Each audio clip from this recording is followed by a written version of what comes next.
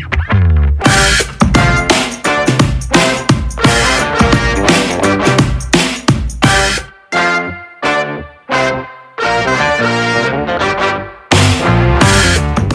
to Fill the Gap, the official podcast series of the CMT Association, hosted by David Lundgren and Tyler Wood. This monthly podcast will bring veteran market analysts and money managers into conversations that will explore the interviewee's investment philosophy, their process, and decision-making tools. By learning more about their key mentors, early influences, and their long careers in financial services, Fill the Gap will highlight lessons our guests have learned over many decades and multiple market cycles. Join us in conversation with the men and women of Wall Street who discovered, engineered, and refined the discipline of technical market analysis.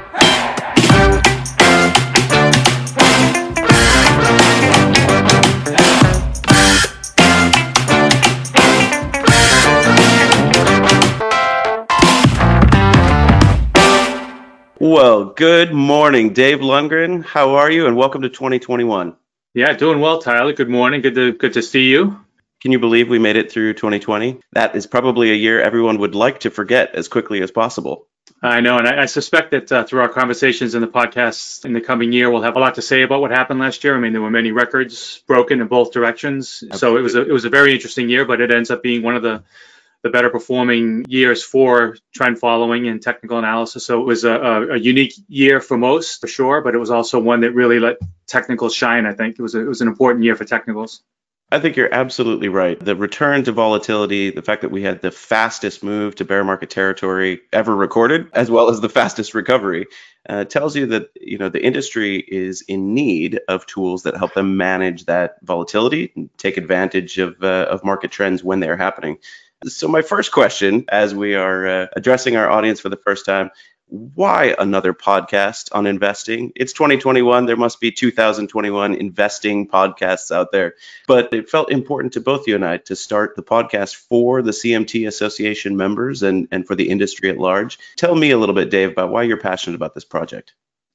Well, I mean, for me, if you think about the primary objectives of what the CMT Association are, there are four of them, but the ones that really stand out to me as it relates to the podcast specifically is continuing education and advocacy. And I think there are a number of excellent technical analysis-based podcasts that are out there now, but I don't think there are enough. And I think what we can do with this podcast is to really serve the public in terms of broadening the awareness of the impact that technical analysis can have on your investment decision-making process, but also keep our members better informed as to what's happening in the organization. So this is a podcast for the members. It's our mindset as we go forward, but it's also for the public because there's just tremendous body of knowledge that exists in the CMT Association that really can benefit investors of all walks of life once they get to know it and dig into it. And through discussions you and I have, and as well as the guests that we have on the podcast, I hope that we can really dig into the value of technical analysis and really, bring to light how investors can benefit from it. Very well said, Dave. As I travel around the world and speak to a lot of different audiences in academia, at various financial societies around the world, I still get questions from folks who've been brought up in a culture where there are a lot of myths about what technical analysis is. There's still a fairly strong narrative out there about markets being purely efficient. And so I really have found from this first interview and from the series that we are delivering here in 2021, just an incredible array of professionals who have used these tools to successfully manage money and help others manage money through professional institutional market analysis. But I hope from this podcast, the industry at large will understand what technical analysis truly is and definitely what it is not. So my next question for you, Dave, I know you've been in the industry for 30 years. You've developed a masterful approach to trend following investing and managing money. But as a CFA charter holder, I've heard you say many times that nobody in this business believes in fundamentals more than you do, and that you've got the CMT charter after your name because the market has proven itself to be the best fundamental analyst on the planet. What do you mean by that, Dave? Yeah, I know. I raised a lot of eyebrows with that, actually. To me, at the end of the day, if a stock is going to trend, it's going to trend because of the fundamentals. So good fundamentals result in good price trends and bad fundamentals result in bad price trends. It's just that what we've come to learn over time, and any investor that's been in the business for a long time has come to realize that the market's pretty difficult to beat. And the reason it's difficult to beat over time is because it's a pretty darn good fundamental analyst. And so the idea is that it's not, you mentioned I have my CMT, which of course I do, being very involved in the organization, et cetera, but I also have my CFA. And if you look at my business card, it's David Lundgren, CMT, CFA. The CMT comes first because that's my acknowledgement that I'm just checking my ego at the door.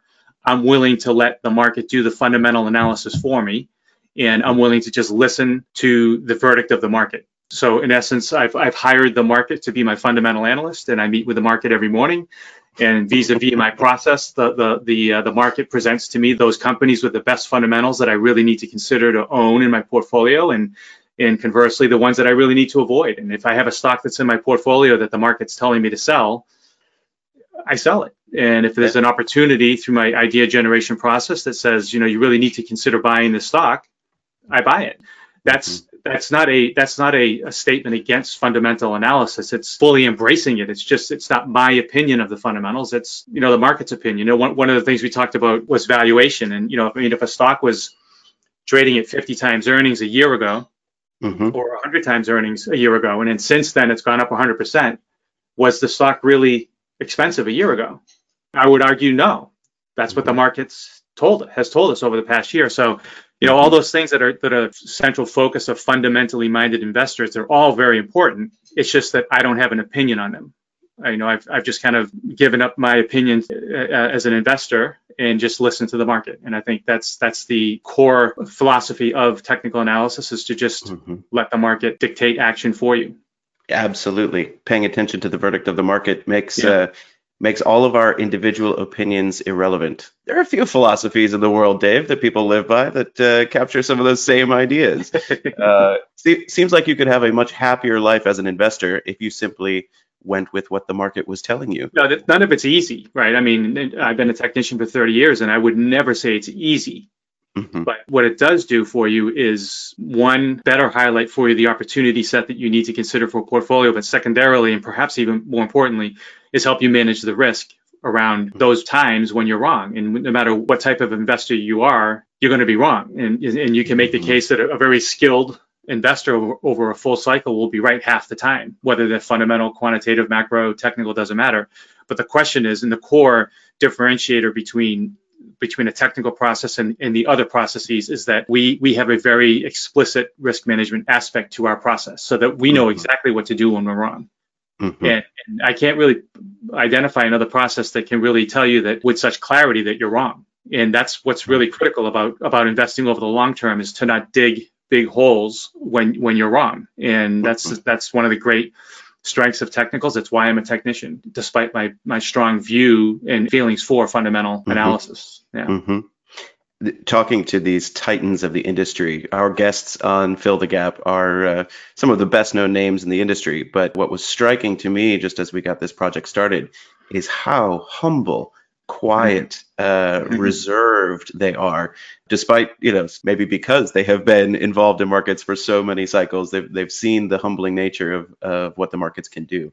So Dave, real quick, you've developed this belief system, this philosophy, and this approach to money management over many years. Tell us just real quickly about where you have ground the axe, where you cut your teeth, how you got to where you are now. I mean, I've been a technician my entire career, which was not at all what I was planning. Like I said, I got my CFA as part of my belief in fundamentals. I studied fundamental investing in college, majored in finance and investing. But what happened to me in my very first job out of college was I was a stockbroker in Canada, and I just happened to have this incredible fortune to sit next to a gentleman named Kuldeep Rahil, and he used technical analysis to manage his book of business, and just by sheer fortune, I was able to sit next to him and watch him bring to life the primary benefits of technical analysis. And from that moment, I've been hooked. I've been just a very firm believer in it. And in not one moment has my belief in fundamentals waned. It's just that early on, I just was able to quickly recognize the benefits of technicals. And in every job that I've ever had since then, and there are a number, every one of them has been technical, right up to my last post at Wellington. Fantastic. And you and I have been able to work together on multiple projects and functions for the CMT Association as a member of the Global Board of Directors, as the head of our advocacy committee, making sure that we have the right tools to deliver to the industry what they really need. So it's a pleasure, Dave, to be working on this podcast series with you and digging in deep with our guests, finding out what drives their passion for technical analysis. I appreciate that. And I especially appreciate your accepting my offer / challenge to join me as the co-host on this podcast, because I really truly don't think it would be anywhere near as good as it will be without your participation. So I really truly appreciate it. Your involvement. Maybe you can tell us a little bit about yourself, Tyler. I mean, you've been at the organization for 10 years. You've played a critical role in its development over the past 10 years. What got you here? What piqued your interest in technicals? Absolutely. It's funny. My circuitous path towards technical analysis and to the CMT Association is not unlike a lot of the guests that we've had on the show. I studied at the Kelley School of Business at Indiana University, got a healthy dose of corporate finance and fundamental analysis. I had a couple of corporate finance professors who said to all of us in class, if you hear the words technical and analysis come out of anybody's mouth, you run the other direction. Those fools will lose all your money. So, maybe not the most enlightened individuals on the planet, but I also, before leaving graduate school, took a great quant finance course, and a much more respectable individual teaching this class mentioned that there is a whole field of study. We were simply talking about some simple regression analysis, and he encouraged us, if we were interested, to reach out to the Market Technicians Association. There was a group in New York that, brought together all of the professionals who study a lot more about these quantitative factors, which was fascinating to me, that the first sort of foray into technical analysis was through the lens of a quant. And I think that over the 10 years that I've been with the association, I thought I was coming to New York to be a consumer packaged goods brand manager and, make sure that all the toothpaste was on the right aisles of the shelf. But found this organization, which really, to me, represented an incredible opportunity. It was still very small, had a very dedicated group of volunteers, had been around for 40 years at that point, and I could tell that there was something really special there. Of course, my love for technical analysis, my knowledge of the discipline and the tools has really been learned while at the association. And it's been mentors like Ralph Acampura and Phil Roth, members from around the world that I get to meet with and present these tools within their firms to other financial societies that have really helped me understand not just the philosophy, but also individually what is driving the objectives for these folks at various roles throughout the business. What I've come to learn is that a CMT could be somebody writing algorithmic, highly systematic trading strategies. Could be somebody that is running a pretty vanilla long-only mutual fund. Could be somebody on the sell side doing market research that's either sector specific or global macro. The tools really apply. They're asset class agnostic and time frame agnostic, and that's just been fascinating to me how diverse. So that's I'm still learning, Dave. Doing a little bit of studying now. As we all are. Exactly. And the great thing is that the market is constantly producing a new case study. So as you said at the outset, we will have a lot to learn looking back at 2020. And hopefully the folks who are listening to this will find that there are some other tools out there to help them manage their own investment decisions. Let's talk about our first guest, which is a huge win for us and just a huge honor for us. Tell us a little bit about who our first guest is. So today you are going to hear from Bob Farrell. Robert J. Farrell is known to everyone in the industry, particularly those in the technical analysis community, but he would describe himself really as a contrarian, not falling into any one bucket, but being a broad market analyst. For those of you who are new to the name, Robert J. Farrell, he got started in the industry right after receiving his master's in investment finance at Columbia Graduate School of Business. Studied under Graham and Dodd. How crazy is that, right? Clearly, he had every influence you could have to be a fundamental investor. But his career took him to Merrill Lynch, and after just 3 years, he joined as the firm's technical analyst, the senior position in 1959. Bob talks quite fondly of his early mentors at Merrill Lynch, including William Dunkak, people who had traded through the crash of 29 and understood where the market was coming into the late 1950s from a very long historical perspective. Bob has evergreen lessons for all of us, Dave. And I think for me, having the first president of the Market Technicians Association, the person who really shaped the direction and the core tenets of what this organization stands for, it's just a very fitting first guest for this show. What was the most surprising part of Bob's career path for you, Dave? Well, for me, without question, it was the fact that I think he was either a couple of years ahead or a couple of years behind Warren Buffett, studying under Ben Graham. And I mean, to have that opportunity to learn from arguably the grandfather of fundamental analysis and then decide to go the other way was quite fascinating to me. But what I was really taken aback by was, and I didn't know this until we had our conversation, was the number of marquee technicians in the business today that actually got their start in his group.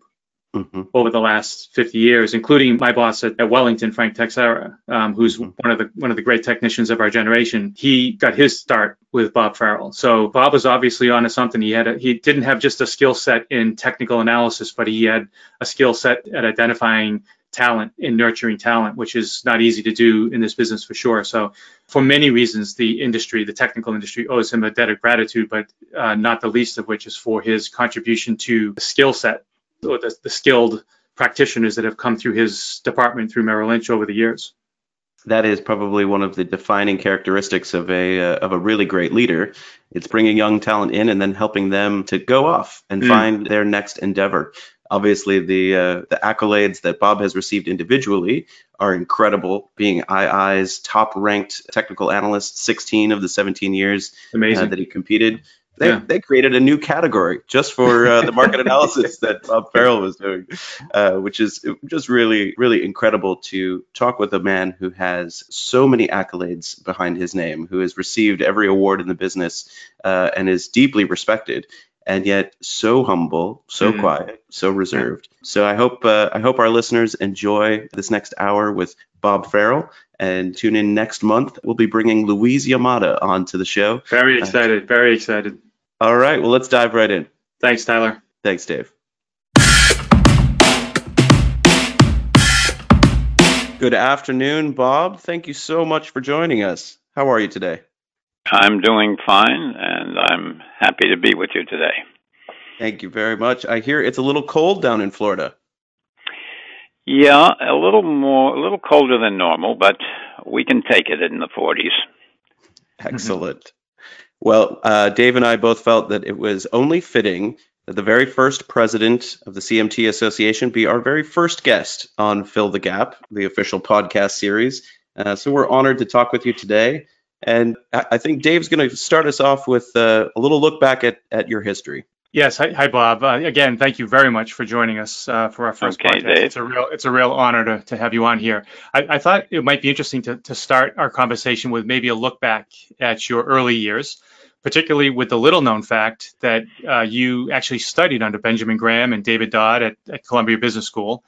For our listeners, these are essentially the grandfathers of fundamental analysis. They literally wrote the Bible, securities analysis, on fundamental analysis. They also taught Warren Buffett how to invest fundamentally. And so you also had that same opportunity to learn from what were some legendary fundamental investors at that time. What was that like, Bob, as you started out your sort of educational foundation in investing?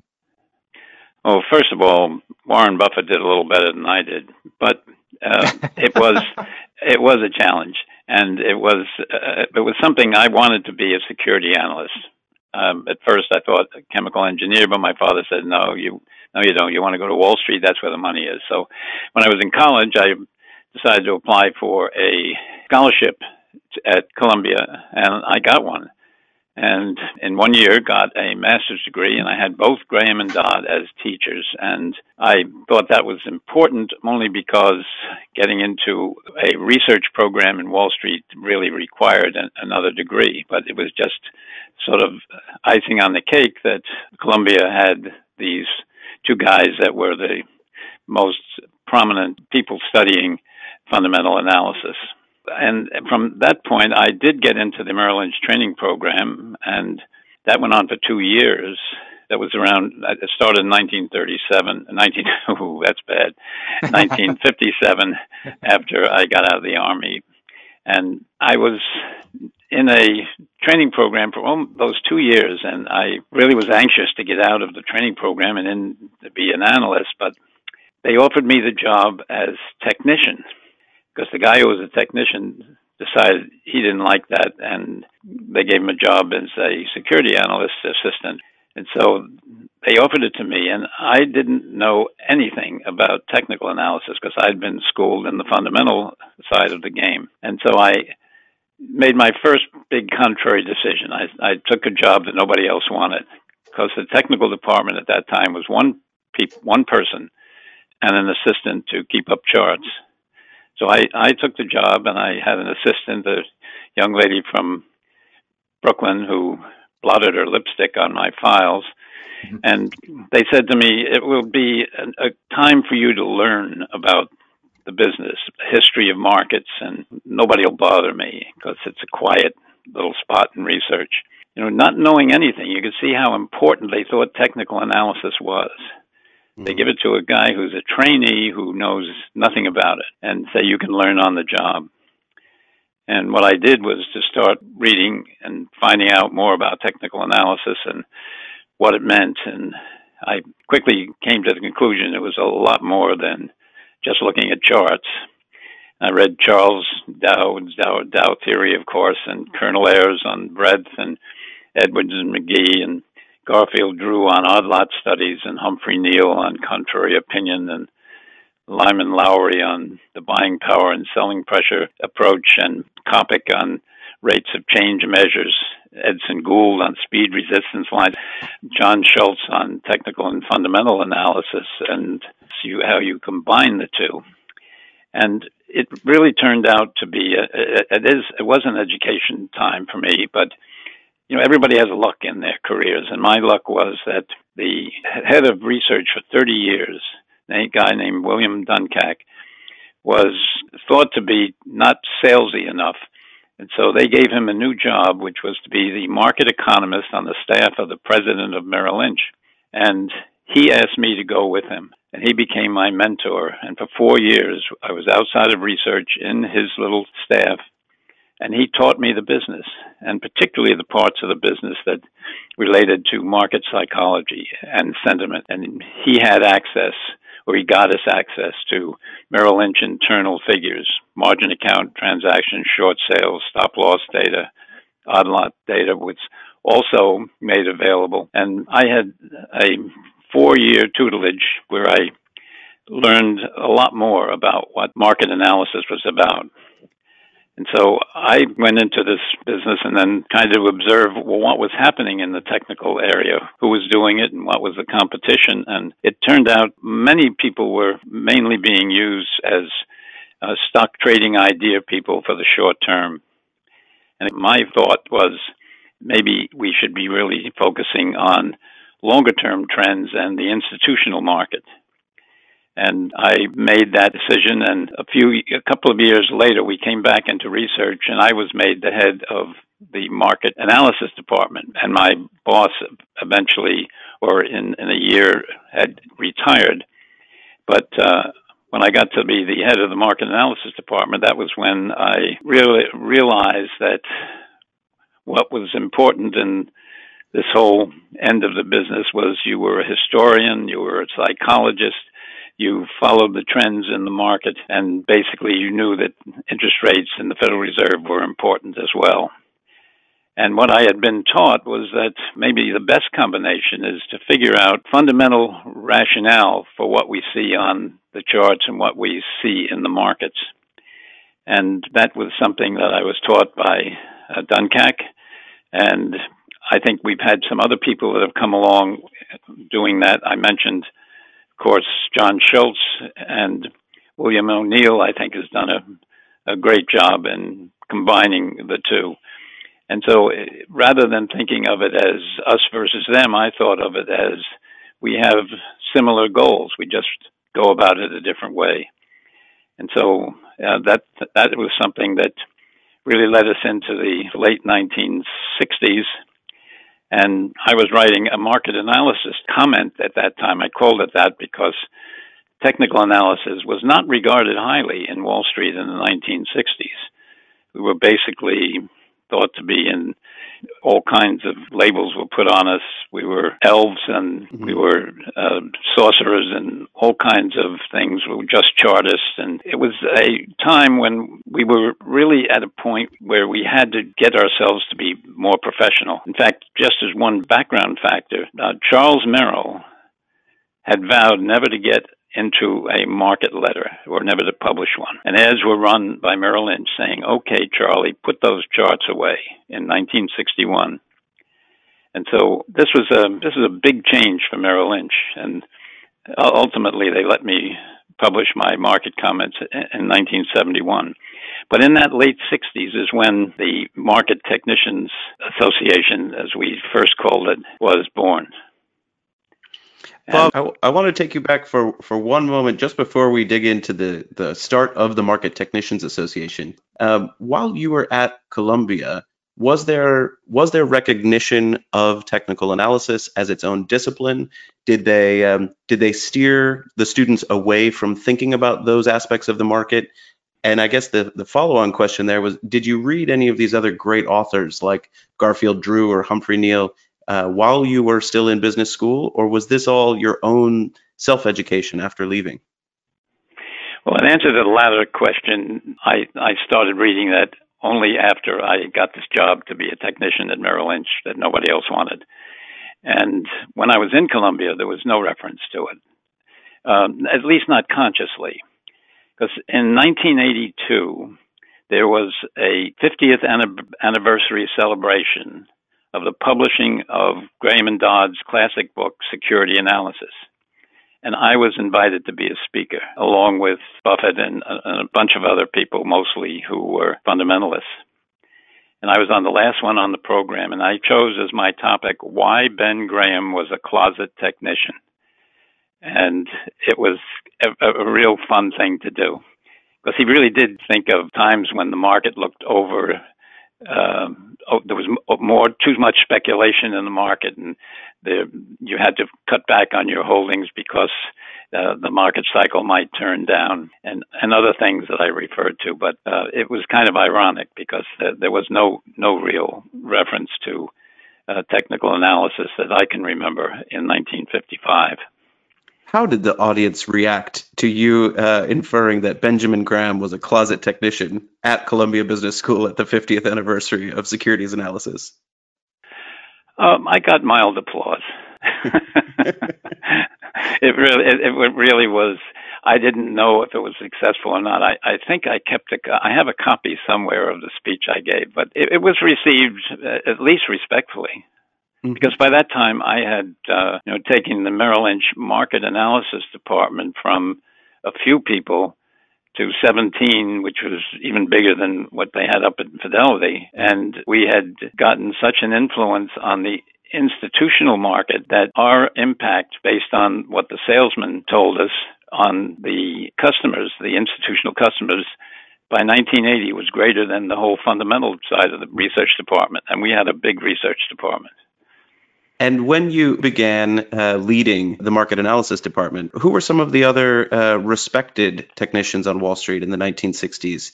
Did you have fierce competitors or others that you looked up to that you shared work with? Well, there were a number. And John Schultz was one of my, I thought he was the intellectual technician. He used charts, and he ran an article in Forbes every week or every month, whatever their publishing schedule was. And I thought he was terrific. And, he combined both technical and fundamental, and he was very big on point and figure charts. But there were a number of people, Edmund Tebel and his point and figure work, and there was Edson Gould with his speed resistance lines, and because Edson was still operating at that time. I think he died in 1987. And there were a couple of books that were my favorite too. One was The Crowd by Gustave Le Bon, and everybody should read that book. It's really a good lesson in crowd psychology. Mm-hmm. And the other was a little tiny pamphlet called One-Way Pockets by a broker named Don Guyon, who wrote about a typical market cycle in the 1916 war brides market. And it gives you another good look into the psychology of markets. And of course, that was something that I emphasized a great deal, which was the sentiment side of how markets go to extremes. And we had, among the people that I hired and trained, it was a mentor or two, were Bob Prechter and Walter Deemer, Arch Crawford, Phil Roth, and Steve Shobin, Frank Gretz, Bob Norak, Walter Murphy, Dick McCabe, Frank Teixeira, Liz McKay, Charlie Gans, Joe Generalis, a whole bunch of people. And I was, they would come, and some of them must have come to the conclusion they couldn't have supplanted me, so they'd go out on their own and they'd become the first head technicians at other places, and I was proud of that. I think that's something, Bob, it would be great if we could spend a little bit of time on that, because what you just did was you just listed off some of the greats of technical analysis. I've been in the business for 30 years, and I followed every person you just mentioned. In fact, my latest boss at Wellington was Frank Teixeira, who's I consider to be one of the best technicians of our generation, and he came from your group as well. So, as you were building out this group and these folks were coming through your group under your tutelage, were you even aware of the level of talent that you were sort of unleashing on the investment industry? These folks in many ways defined what technical analysis is today, and it all happened under your tutelage. Were you even mindful of that impact you were having on the industry at the time?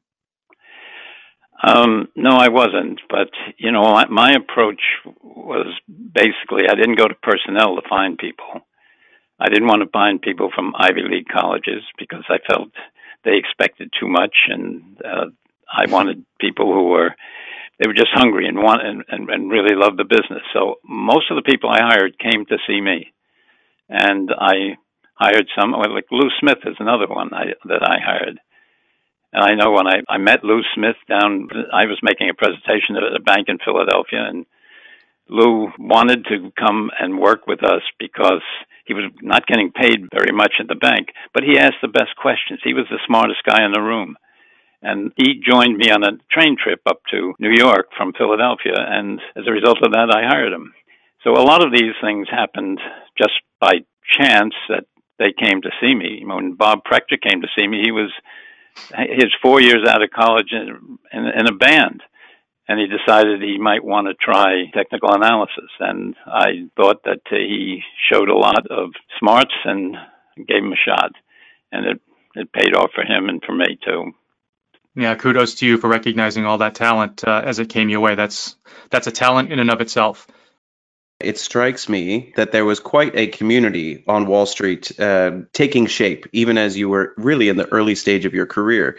But as I understand it, there were a couple of youngsters that came knocking on your door sometime in late 1968, asking to make it official and bring a community together. Could you tell us in your own words a little bit about the start of the Market Technicians Association?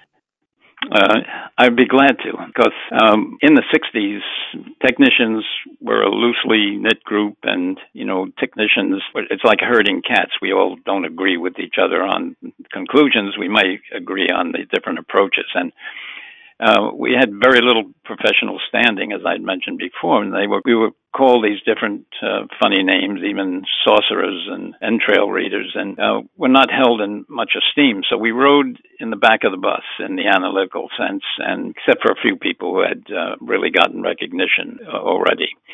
A group of technicians would meet at lunch to discuss stocks in the late 1960s. We referred to it as the Tip and Clip Club, because they'd all come with their favorite ideas that they'd already recommended.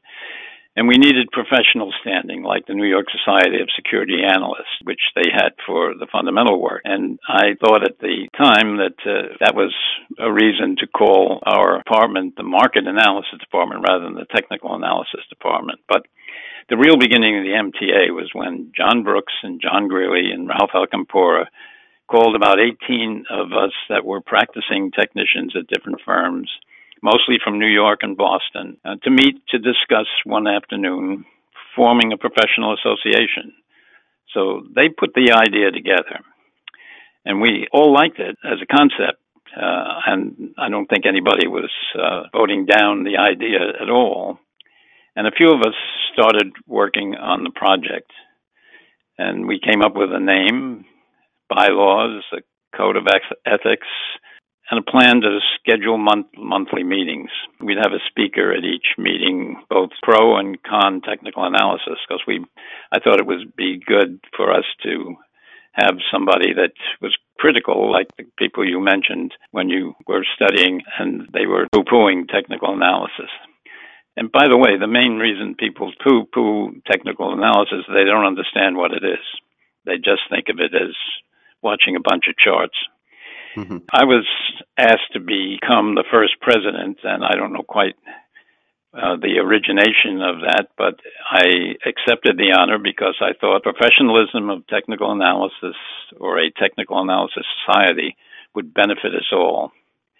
And we later created the MTA Annual Award and started an annual off-site market technicians conference.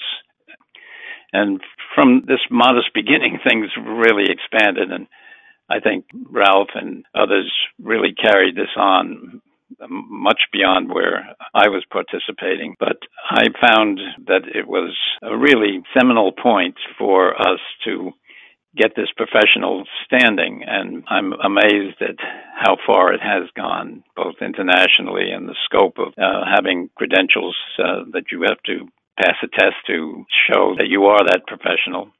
And it doesn't make you great to have those credentials, but there is, it's like going into a job, you get hired. First thing is getting in.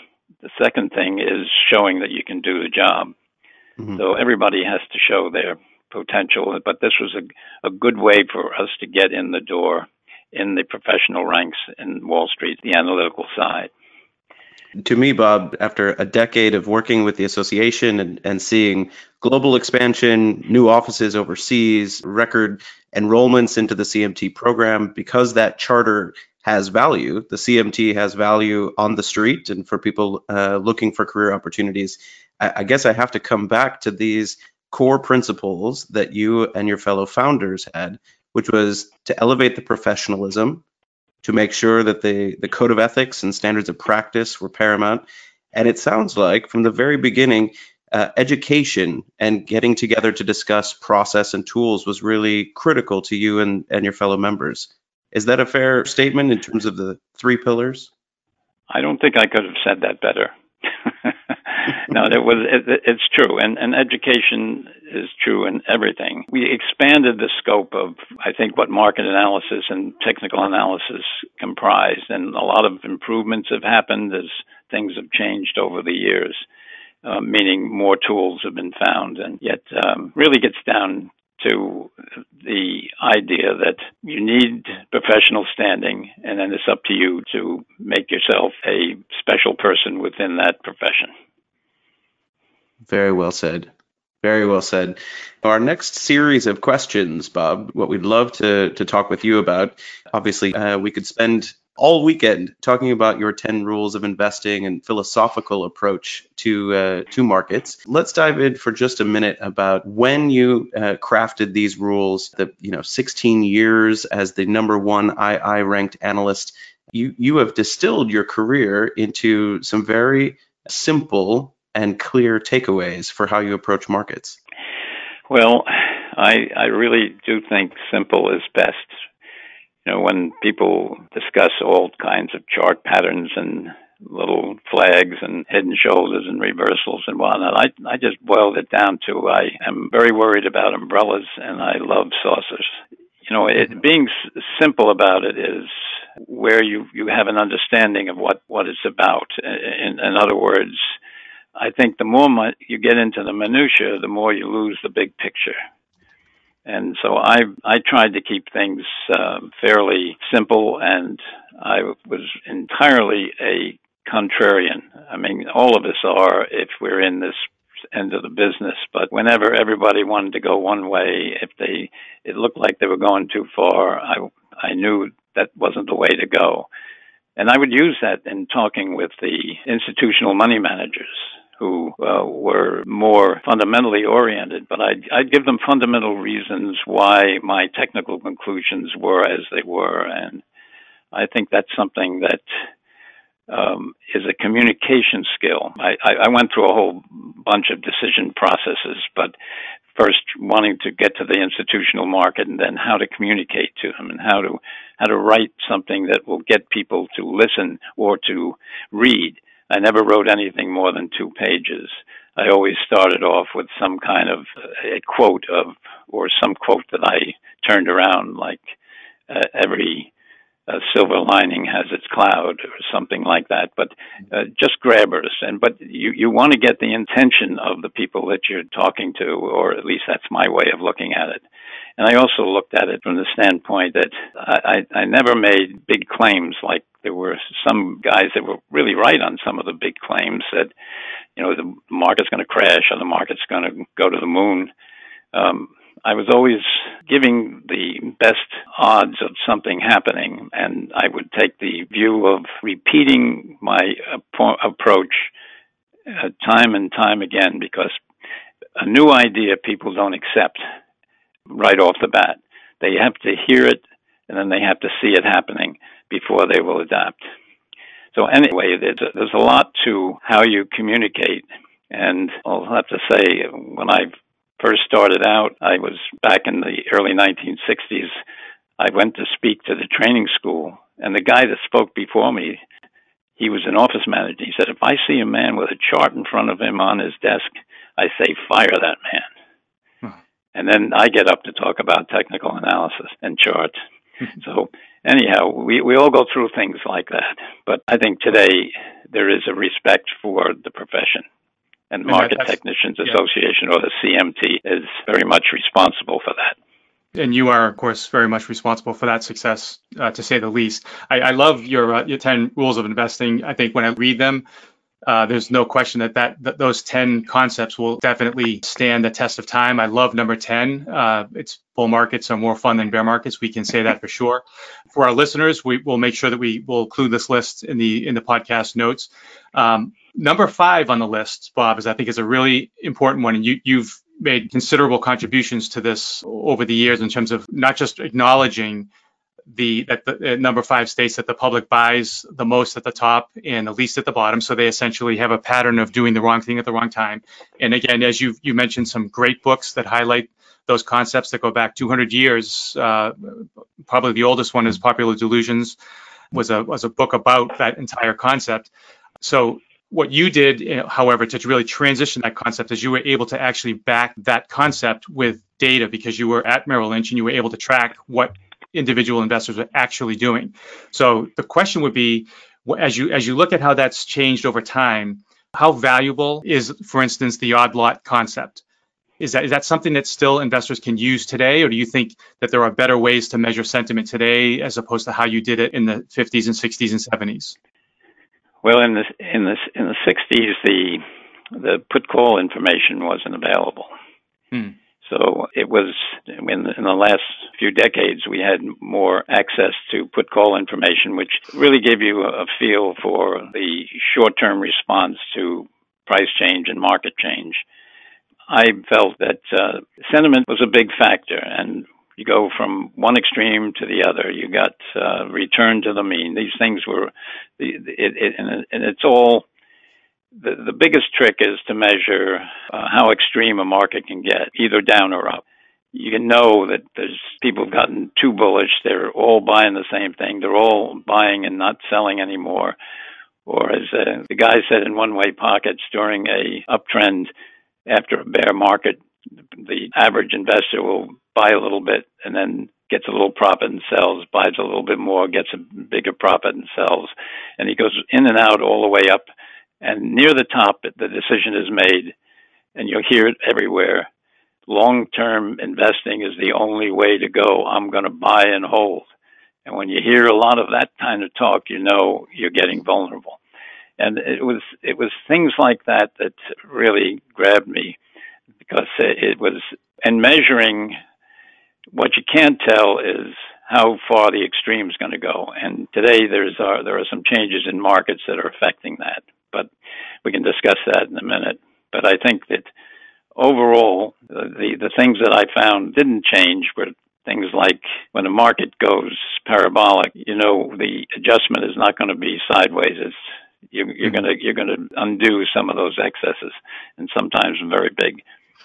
But Bob, you mentioned the put-call ratio, and as Right. being a newer way of measuring sentiment, and I think that particular indicator today has a lot of people perplexed because it's been so low for so long. And so again, for our listeners, the put-call ratio is just dividing the number of puts transacted divided by the number of calls, and the lower it is, the more bearish it is because nobody's buying puts. And so when we look at that indicator today, it's, as I'm sure you've seen it, it's consistently depressed. I don't think it's ever been this depressed for so long. So it gives this pretty clear warning, at least as it has historically, that the market's in trouble, at least from this perspective, from this one sentiment gauge. Do you have any insights on that as to maybe do you think the signal is valid today, or is there something else going on in the markets that might make it a little bit less relevant today than in past? Or I can't explain how it's stayed as extreme as it has this long. What I do realize is that we are in different markets. Now, I can talk about the whole present situation if you would like, but sure, and we will go into that. But the put-call ratio, when it's flashing a signal like this, is to be listened to. What it says to me is, stop buying. And it hasn't, we don't really have a clear sell signal that this is the day or this is the week, because it has gone on longer. And there's an interesting thing about markets that I've learned, that you are most influenced by what's happened to you recently. In a market that's creeping up, you just get more and more comfortable with it just creeping up, and you put a little bit more money in, and you get less interested in being bearish or in the bearish trade. And I think we're going to something here that is an extreme. And basically, it's the opposite extreme to what we had in the 6 weeks of decline in the spring. This is one extreme to the other. And I would not come to the conclusion that put-call data don't work anymore. I would just say it's gotten to a greater extreme, maybe because of other influences like the number of people that are in trading or became traders, short-term traders, as a result of being locked up with the virus restrictions, and they needed something to do, and they took on gambling in the stock market. And in some ways, that may not be a great reason why put-call ratios are low now, but it means there's a new public group in here. And as I see all the things that are happening, they do suggest that we have a market that is susceptible to disappointment. And we haven't had the trigger yet. The market's been remarkable, and it's taking a lot of bad news. But I can talk more about that if I were to carry that further about what's happening today in terms of market performance. It seems to me that this year has been a terrible year on a lot of fronts, and a lot of people have suffered. The economy has had a tough time in some spots, and some places have done well, but basically it's been a tough economic time, but all the things done to keep the economy going have helped the stock market with the low interest rates. It seems to me that we're setting up for a big contrary here. And I think that 2020 being a year of a lot of bad news, I think 2021 is likely to be a year of much better news on the economic front. And in 2020, the market has wound up doing exceptionally well despite the bad news. And in 2021, I suspect we'll have a positive economic backdrop as the virus vaccines take hold and we get over our fear of COVID. But the market will more likely confound by having wide swings and little net progress. And my feeling is that we're coming to a point in this first half of 2021 where there's going to be some adjustment of the excesses that are developing here in terms of bullish sentiment. And it could be as early as January, depending on how the results are from the Georgia election, or it could be maybe a little bit beyond that. But I'm concerned about the put-call ratio being this low. I'm concerned about a lot of other things that relate to sentiment. And one of my feelings is that the market is not your grandfather's market. It has changed. And I wrote that that was the title of the last piece I wrote, and went into business as Farrell Advisory Associates. I was writing for a small group of institutions privately, and I published something, and my last one was 3 years ago. It was 3 years ago that I did that. And what I refer to is that I think the markets have gone through a transition, and that transition has changed things. We started off with ETFs coming in that have taken up a huge part of the market, and we don't know to what extent they've changed the markets, but it has certainly pointed or given a emphasis on indexing. And then we had the change to decimalization in 2001, and the computerization in 2003, when the start of the end of the specialists. In 2007, they removed the short sale uptick rule out of nowhere. It had been in effect since 1938, and then all of a sudden they say, well, we don't need that. And of course, that enabled the growth of algorithmic trading, which grew after the 2008-2009 bear market. And machine trading is now estimated at 60 to 70% of volume. And that, to me, the algorithmic trading does have a big effect in the sense that it's a lot of the volume. And I think the people that run these things, I'm not an expert on algorithmic trading, but I see more false breakouts, more times when new highs mean new, bigger risk, rather than we're free and clear and on we go. And there are greater extremes. We think of the extreme on a sell-off being when the public gives up. You've also got the algorithmic trader in there and that volume, and they can trade on downticks and accentuate a move, so that I think that many things are changing. From breadth, to me, is currently in the decimal system, we more often have very short lead times to tops rather than these long divergences. And maybe the long divergences will come back, but what I've noticed up to now is that's a change where we've seen just a matter of a few days of divergences, and we get a breakdown. And volume, I think, is inconsistent as an indicator too.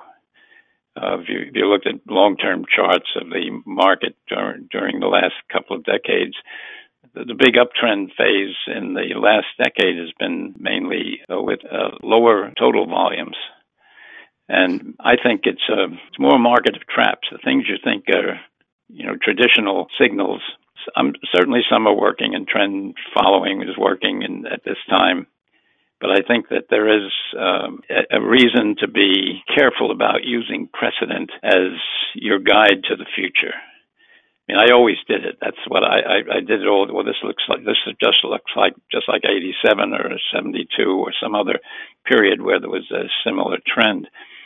And I think, in some cases this may be valid, but to me, I'm very leery of using precedent because I think the markets have some significant changes.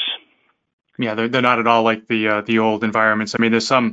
There's some similarities, but just what we saw in the past year, we saw a record crash and a record recovery, and that's of course never happened in history. So precedents can sometimes be a helpful guide, but it's certainly not something you want to stick to dogmatically in your positioning in your portfolios. And so, you've done a great job of articulating and highlighting the things that have changed. I guess maybe you can help us think about you because I know you're still very much involved in the markets. You're still recording your data at the end of every day and monitoring the markets just as you always have.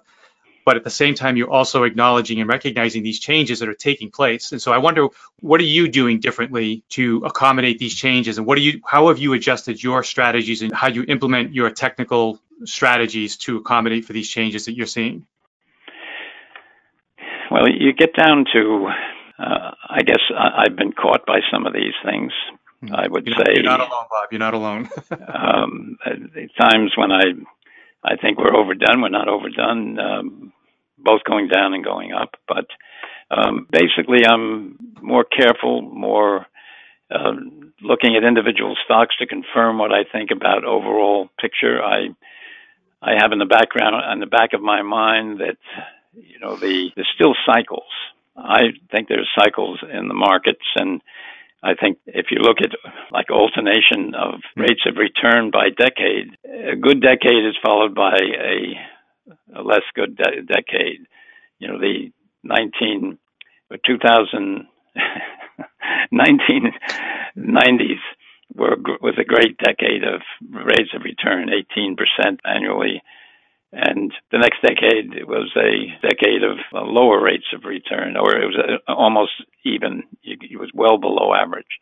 This most recent decade of the 2010s has been another exceptional decade, well above average, maybe 14 to 15%. And I think the coming decade is going to be a below average return decade.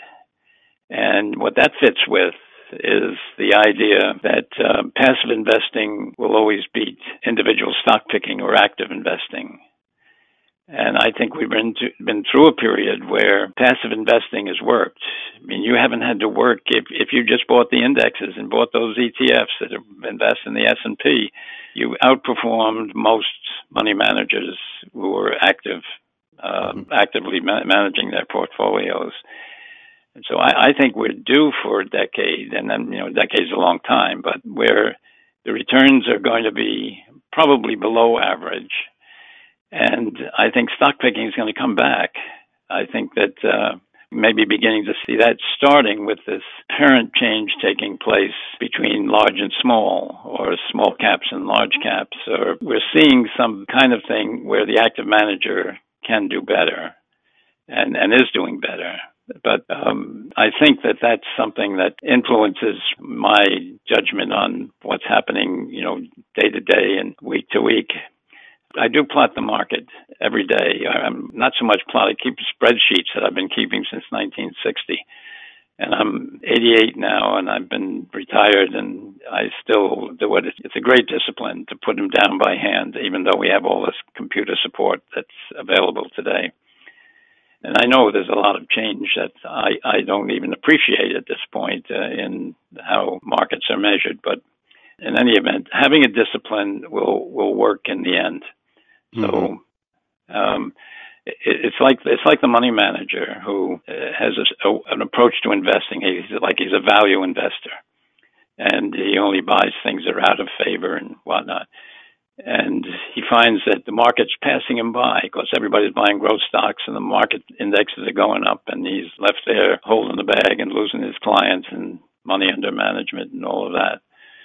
But usually to change your style, to change your discipline, because it's not in favor now, is a big mistake. I mean, if you have a discipline that has worked, the market will come back to you. And it's so often that we've seen this happen, where the guy whose one style seems to be going out of favor switches at least part of his portfolio off into another style, and that's the style that's in favor, and that's the one that's about to go out of favor. So that's the best I can answer the question. Well, arguably, that could be one of the great sentiment gauges, and we've seen it many times in history where, won't mention names, but just, at the peak in 2000, all the hedge funds in particular that fought that rally all the way up basically closed their books because they couldn't deal with it anymore within weeks of the market peaking. And so that's just a pattern that we see repeat throughout time as well. Bob, I've certainly noticed within the market analysis community and technicians that there is a pull right now to go back to the tip and clip clubs, that we've seen Robinhood traders participating in this market at record levels. You've seen individual examples like Hertz, bankrupt securities rallying incredibly. And there is a drive for believers of technical analysis to apply this to a very, very short-term mentality. What do you see as the role of market analysts in this return to a stock picker's environment? Where can the technical community be most helpful to institutional portfolio managers? Well, it's a good observation that there's a tendency to go toward doing more short-term forecasting. And everything is good at the median and gets in trouble at the extremes. The trick is here, during the best part of a market move, almost anything works. And it looks easy. And that's what's happening now. There's been a desire to capture these great percentage moves that occur in low price stocks or in different groups in a short time, some news based and some very difficult to predict. But I think that that's something that is what will be the warning is when you see more of those not working. It's like the new issue market. When the new issue market is really jumping like it still is now, where these stocks go up 100% in a day, that's not generally the top. It's when they start failing that you got, because it was in early 2000 that you started seeing some of the big new issues coming out that flopped and didn't work. And so it's sort of, you got to just be careful about jumping on the new bandwagon, or you have to be very careful about observing when it's not working anymore. I think that was one of the best lessons I learned from your mentee, Ralph Acampora. He said, an overbought RSI is not a bad thing. It's still overbought. It's when it stops being overbought that you need to worry. So good less takeaway. Can I jump in with a question on the regime? The last time Bob made comments like this about the potential impending regime change was we all should have listened, and hopefully many of us did, but it was towards the end of the last secular bull market. And one of the challenges I find, and I've wrestled with this myself, and so maybe Bob, I can ask you for some advice on this, but when you go through a regime, you learn how to exist in that regime, and you learn what's the right thing to do in that regime and what's the wrong thing to do in that regime. So when the market's trending strongly, you learn not to sell short. But when the market transitions to another regime, you have to forget everything that you did that was correct in the last regime and make adjustments to this new regime. And so how do you handle that? First of all, how do you know, to the extent that it's possible, how can you tell that the regime has changed? And when it has changed, what do you do differently as a technician to help navigate that transition from one regime to the other? Well, it's a tricky question. It certainly is keeping track of what's working and what's not working, and you begin to see the changes. But like right now, it's kind of become pretty well accepted that value is coming back in favor, and that growth is losing its command and maybe is overdone, and mostly pointing to the tech area. And my experience is that more often, I can't say all the time, but most of the time, when there is a big shift taking place, like from one sector to the other sector, like going from growth to value, it occurs in a decline more than it just is pass the baton and now let's do these because the other one's gotten overdone a bit. And right now, I think that's one of the questions, because I think we are moving to an extreme on the upside opposite to the extreme on the downside in March. And I think before the long-term shift is cemented onto value or small caps, I think there'll be a market decline that will impact what was in favor and which is faltering now. And usually it's the former leadership that has the bigger decline in a reaction that enables this change in leadership. And it's the new leadership that doesn't go down anymore. Back in 2000 that you pointed to in March, that was when we cracked all the tech stocks, but at the same time, all the out of favor stuff and industrial and other types of value type stocks, they didn't go down much. Some of them went up into the spring of 2000 or into the summer of 2000. So that's what I'm looking for, and it tempers how I trade in the market. Thank you, Bob. If you were to actually build a team of technicians today, what do you think that team would look like? What would you be looking for today, given how you've seen technicals change over time and what you see in terms of how the markets change and the skill sets that are required? What would you look for today in a team? Common sense. Just don't join the crowd. Look for what's out of favor that could come back into favor. Where's the overcrowded trade? As far as what tools you use, I think you keep using the same tools that have worked over time, observing when there are biases or observing when something's not working the same. But mostly, I think you want to be the guy that's looking for what's most contrary. And I think that I wouldn't get into naming people. It would be more like, what approaches do you use? But Sure. all approaches get their turn, and some approaches, whether you just like to be a momentum trader or you want to be mainly emphasizing short-term versus long-term, or international stocks versus U.S. stocks. I think those are the things that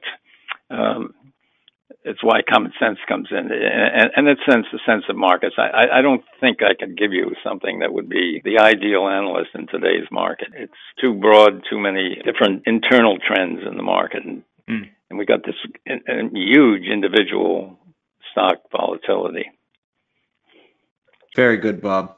I think for all of our listeners on this podcast, there's a saying within the CMT Association that certainly resonates for me, that we are here only because we are standing on the shoulders of giants. And certainly it's an honor to have you as our very first guest on this podcast series.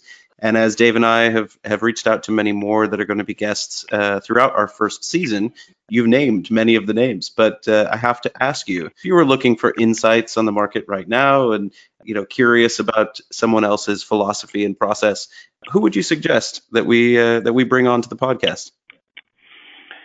Well, I don't want to offend anybody. I mean, I have a limited scope of all.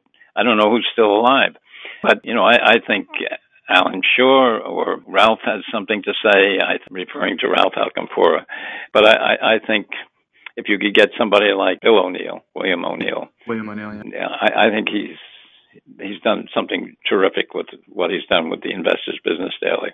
Mm-hmm. And I think the people who have been technicians and have become money managers, like Frank Teixeira, I think be an interesting younger guy to have do one of these things.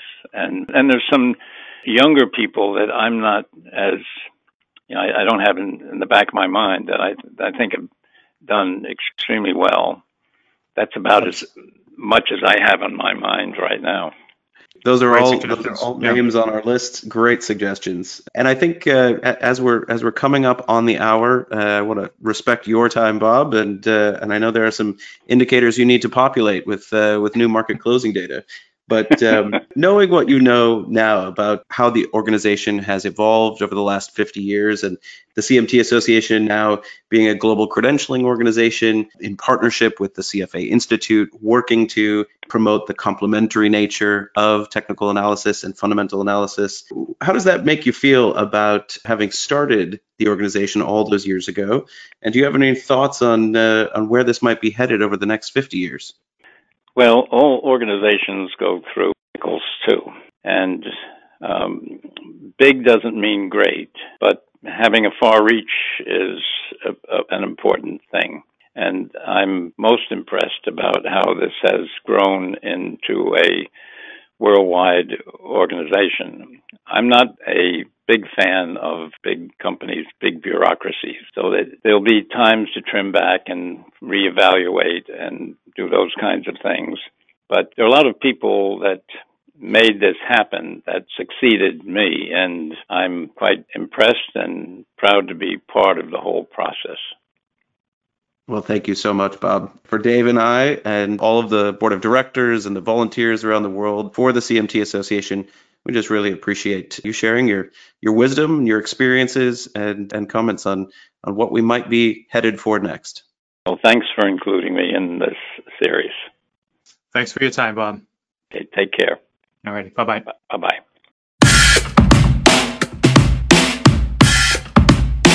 Tyler, tell us a little bit about what's going on in the CMT program and in the association. I'm glad you asked, Dave. Registration for the CMT exams is now open. We're sitting here at January 8th, 2021, and there's plenty of time to prepare for the exams, which will be delivered June 3rd through the 13th, 2021. It's a 3-level exam. All 3 are available now through remote proctoring, as well as live exam centers provided by Prometric. You can find out a lot more information about the CMT program, the value of the charter to those who manage investment decisions, and the career opportunities that are open to you through the CMT Association. Find out more at cmtassociation.org. And of course, if you have your CFA, you can skip level 1 of the CMT program. Absolutely. The CFA charter holders are exempt not on the knowledge, but on the examination process for level 1. So we welcome all of our CFA charter holding friends to come and join us starting at level 2. Dave, the other thing I wanted to mention, just with regards to the CMT charter itself, the designation, is that we have enjoyed recognition from FINRA now for 15 years. In 2005, the SEC and the NASD, which then became FINRA, recognized the CMT program for an exemption on the Series 86 Research Analysts exam. That work in the advocacy role of the association has continued. We've got ongoing projects with IROC in Canada, SEBI in India, as well as many in the private wealth management space. So for those of you who are considering the designation, just know that it is regarded as highly as any other by the highest regulatory authority in the United States.